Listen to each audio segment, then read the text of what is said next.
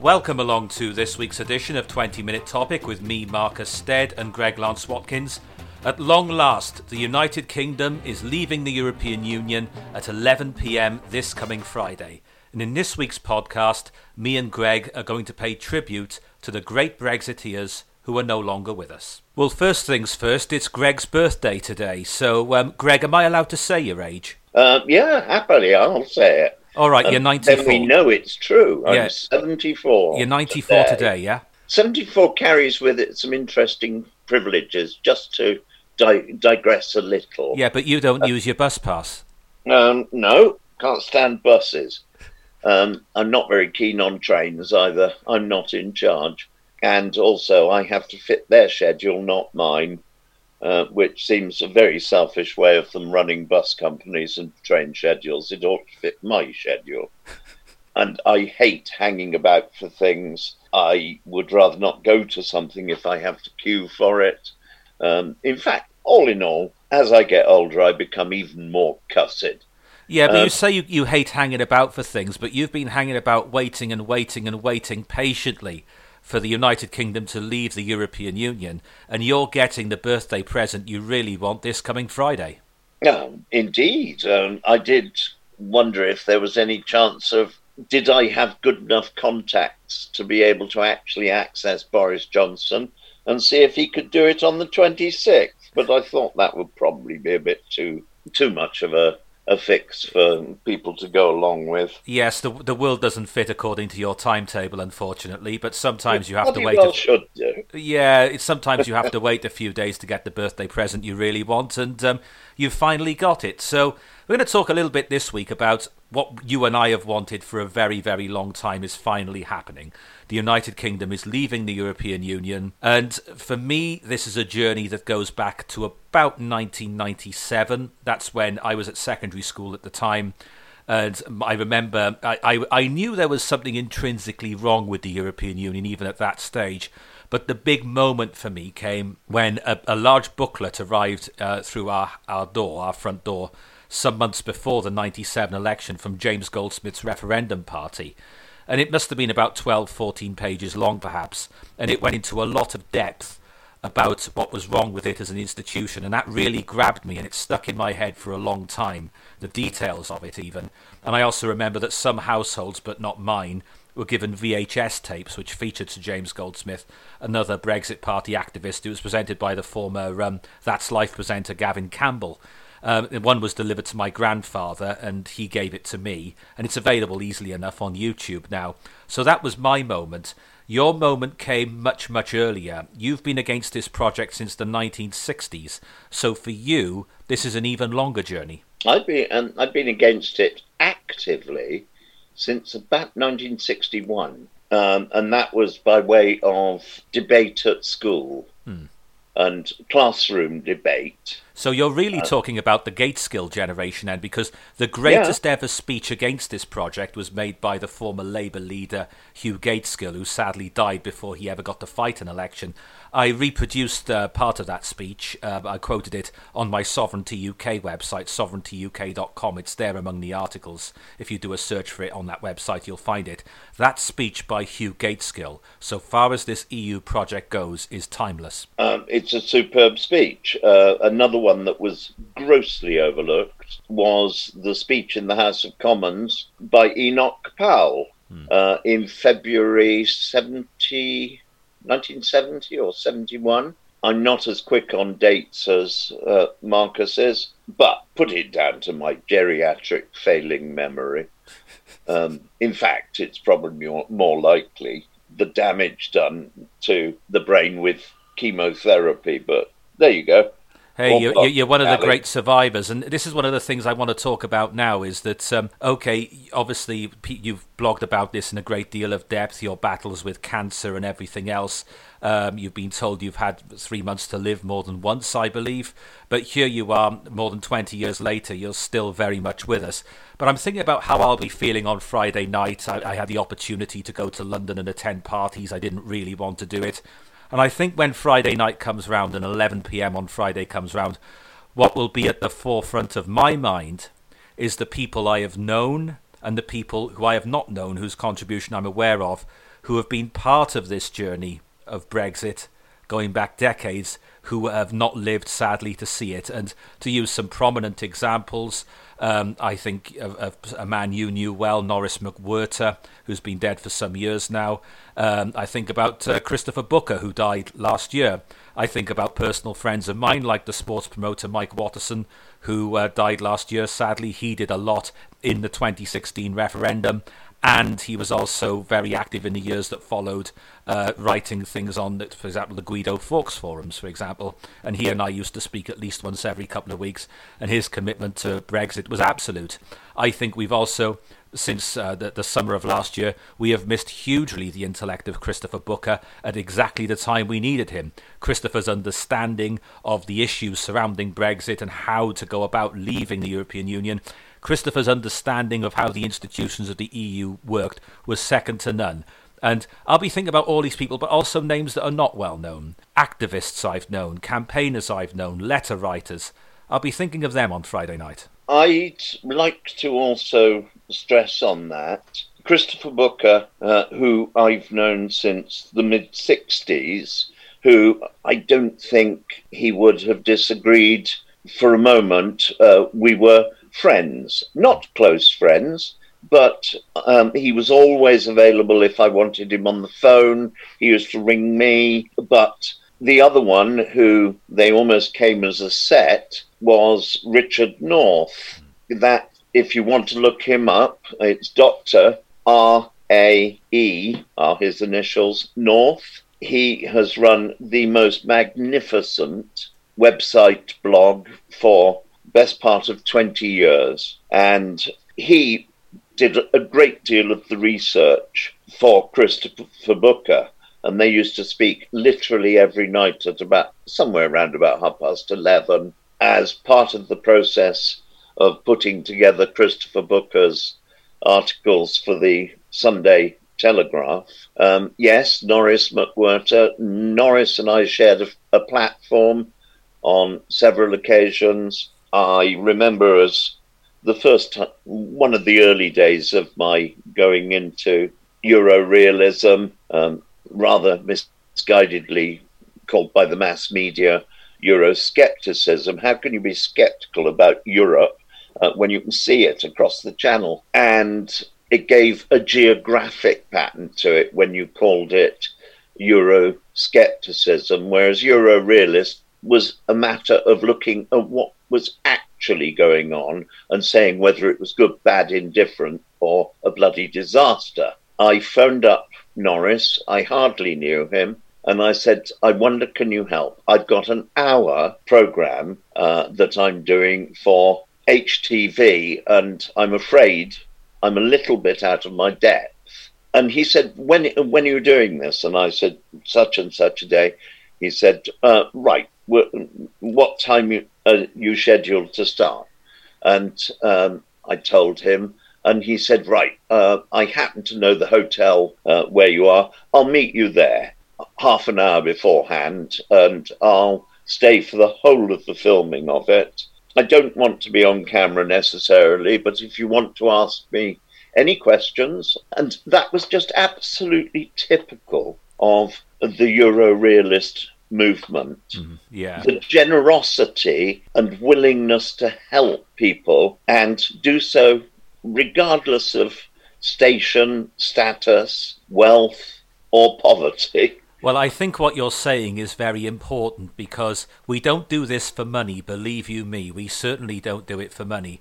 And I think back to the people I've met along the way in this journey. But you mentioned Norris McWhirter. His background, for those who don't know, he was a very talented athlete as a young man. He was part of a twin. He had a twin brother, Ross McWhirter, who was killed by the IRA. But Norris was also an athletics commentator. He commentated on about 4 or 5 Olympic Games alongside the great David Coleman for the BBC. It's also, may I add, Ross, his twin brother, it is believed that he was killed as a contract killing by the IRA, but that the contract was on behalf of the European Union. That is one fairly understandable theory in that the IRA were never much of a real movement. They were a criminal organization that funded its operations with protection racket, crime, bank robbery, anything that made money and granted them power. They were a criminal organization utterly bereft of real ideals, no ethics, no morality, merely a very large Irish crime syndicate. Yes, and one of the things I would say as well is that you look at, to my generation, the people generation a little bit older than me in particular as well, Norris, McWhirter and indeed Ross were the two faces of Record Breakers, the BBC children's programmes, because obviously Norris and Ross were involved in the Guinness Book of Records. That was their trademark, if you like. They worked on it for many years, and Norris continued long after Ross was killed. And there's footage of about 5 years after Ross was killed of Norris appearing on the chat show Friday night, Saturday morning on the BBC. And he's being interviewed by, I think it was Tim Rice. In fact, it was. Yeah, it was. And his memory of records is absolutely extraordinary. So he was an incredibly gifted man, but an incredibly patriotic man who did a huge amount of good for what you would call the Euro-realist movement from the 1970s at least, until his death playing tennis, I believe. Through the wilderness years, he, probably more than anyone else, kept the flame alight. Yes. And also, we got to also pay tribute, I think, to those on the left of the political spectrum, who in some ways were well ahead of the game, because... Peter Shaw? Yeah, Peter Shaw, certainly. You look at the 1975 referendum, you mentioned Peter Shaw, you also had Michael Foot and Tony Benn. Tony Benn, who's been dead for 7 or 8 years, I think it is, he was absolutely resolute in his anti-EU sentiments, because he had the famous 5 questions. I saw him speak in public twice. He used to use this a lot. Whenever anybody has power over you, the 5 questions you should ask are: what power do you have? How did you obtain that power? In whose interest do you use that power? To whom are you accountable? How do I get rid of you? Now, you ask all of those questions about, say, an EU commissioner. What power do you have? Quite a lot of power. How did you obtain that power? Well, I certainly wasn't elected. In whose interest do you use that power? Well, not in the interest of the people. To whom are you accountable? Nobody. How do I get rid of you? I can't. And so for Tony Benn, his Euroscepticism was based on the lack of democracy and accountability. And the Labour Party was a Eurosceptic party in leadership terms during the Michael Foot years. And I think we ought to remember, yes, it's never been a left or right issue, and there have been good people on the left and the right who sadly haven't lived to see Friday. I remember sitting one day at a table at a Euro-realist, Eurosceptic meeting, sitting, chatting. There were 4 of us at the table. It was Norman Tebbit, Lamont and Peter Shaw in complete cooperation, because all speaking on the platform at some stage during the course of that afternoon and coordinating so they didn't tread on the toes or contradict or steal anyone else's thunder. The cooperation was fantastic and more cross-party than Peter Shaw, Lamont and Tebbit. I think you'd have to go a long way to find. Well, yes, but even more recently than that, we even in the 2016 referendum, there were those in the mainstream media who tried to portray Brexit as some sort of far-right cause. The reality is that everyone from Nigel Farage to George Galloway to Norman Tebbit and even Arthur Scargill, all of these people were all in favour of Britain leaving the European Union. Now, you don't get a much more broad coalition than that. It was Labour policy not to be in the European Union for many, many years. And arguably, it was the actions of a few self-interested right-wing politicians that dragged us in there, largely kicking and screaming. Well, yeah, and if you also look at the 1975 referendum, and again, that is a podcast in itself, the way that was rigged and nobbled in so many ways. Every national newspaper, with the exception of the Morning Star, wanted us to stay in what was then the EEC. The Today programme on Radio 4, they had a very popular presenter called Jack DeManio, who was a known Eurosceptic, who was removed under very, very dubious circumstances. It goes beyond that as well. There was an official mail shot from the yes and the no side, because it was a yes-no question in 1975. An official mail shot was sent to every household in the country for the yes side and the no side. And then the yes side, i.e. for staying in, was allowed to send a further mail shot because it was the opinion of the government. There were lots of things like that going on as far back as the 1975 referendum. Well, the 2016 referendum, where the government sent, at the cost of £9.5 million, a thin catalogue of why we should stay in. And nobody sent anything to every household. And that was done by stealing money from the Treasury. £9 million. Actually, £9 million to pay to put out a leaflet in favour of remaining in the European Union. And that booklet, I've kept my copy, and it included the line, "This is your decision. The government will implement what you decide." Well, the government did not implement what I decided. The way they dragged their heels, particularly the 2.5 years of Theresa May, the way Parliament dragged its heels and tried to block Brexit at every opportunity going. I think that Parliament, I think it was utterly corrupt. Yeah, the Parliament that existed from the period 2016 through the 2017 election, right up until last December. I think history will judge that Parliament very harshly. And I think that the Speaker, John Bercow, was a disgrace and brought the office of Speaker and parliamentary procedure into total disrepute. I agree completely, because the role of the Speaker is to be impartial and even-handed at all times. Now, you think back some of the great speakers we've had, Bernard Weatherall, Betty Boothroyd, people like that. I cannot imagine somebody like Betty Boothroyd behaving in the way John Bercow had behaved, particularly during his last year in the chair. And I think it'll be quite a challenge for Sir Lindsay Hoyle, his successor, who I am a supporter of and I think has got off to a good start. He's a man of humour and integrity. It'll take a while to rebuild that, and I think that is one of the priorities of once Brexit has been delivered, restoring the integrity of Parliament and the integrity of the Speakership. Institutions may be vast, they may be based on history, they may be based on precedent, but it only takes one person to break ranks and do so again and again to pollute all the apples in the barrel. A tradition is like a tree. It can take decades, if not centuries, to fully grow, and yet it can be destroyed by one act of vandalism. I think that's a very good analogy.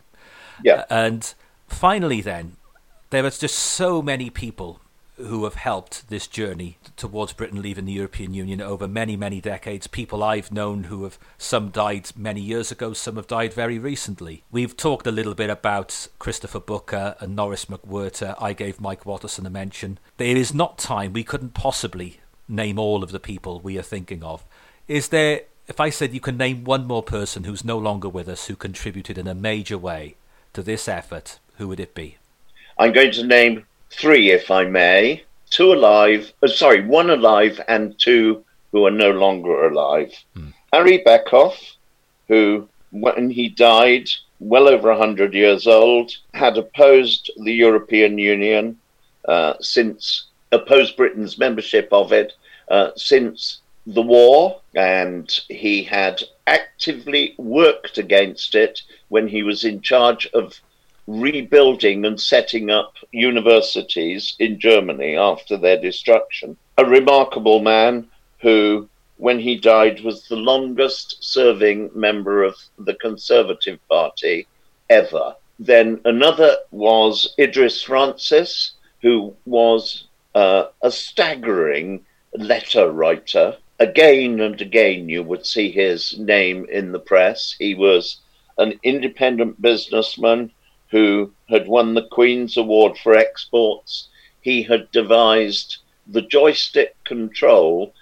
He'd actually designed it because he was a radio control plane builder, but it was the joystick that you would find on every wheelchair, every power wheelchair around the world. And he made all of those. And the third person, who has a fluctuating press and is to this day actively involved, though his involvement is now in banking for the masses. I won't go into detail, but also for the Union, and he lives in Glasgow, is Alistair McConaughey, who few will know, but you may well know him, Marcus. Oh, yes. You've named your website after his publication, which has been going for many years. His publication is called Sovereignty. So those three, I think, they typify the grassroots of the Euro-realist, Eurosceptic campaign. Thanks to Greg, and my thanks to you for listening. See you next week.